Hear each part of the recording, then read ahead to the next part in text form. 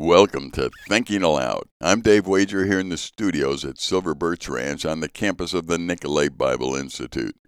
Joshua 24, 2-5 says, "And Joshua said to all the people, Thus says the Lord, the God of Israel, long ago your fathers lived beyond the Euphrates, Terah, the father of Abraham, and Nahor, and they served other gods. Then I took your father Abraham from beyond the river and led him through all the land of Canaan and made his offspring many. I gave him Isaac, and to Isaac I gave Jacob and Esau. And I gave Esau the hill country of Seir to possess. But Jacob and his children went down to Egypt. And I sent Moses and Aaron. And I plagued Egypt with what I did in the midst of it. And afterward I brought you out." Teachers often need to make sure that history is clear and accurate. God will teach us if we are faithful. Joshua clarifies that God is in control, has been in control, and should be in control. Yet we know the end of the story. The people are eventually controlled by their fears and their emotions and this world. It did not need to end that way. My physical world will also end, and so will yours. For now, I get to choose how that end will look.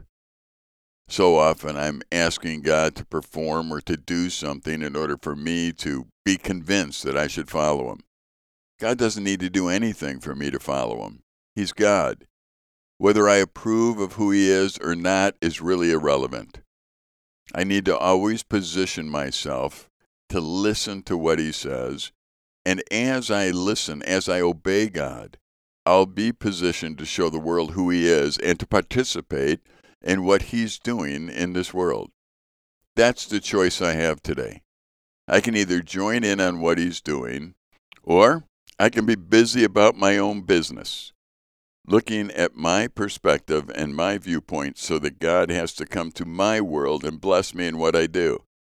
I don't need to have God come and bless what I do. I need to get in line with what He's doing and see how it's already blessed. Getting in the habit of listening to the Spirit of God in my life is the most important thing I can do.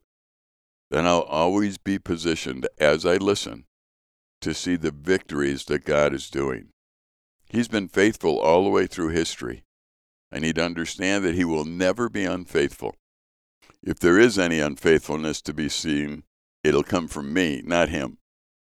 I want to continue to position myself to see His faithfulness. I hope you do too. I'm Dave Wager here in the studios at Silver Birch Ranch. Goodbye for now.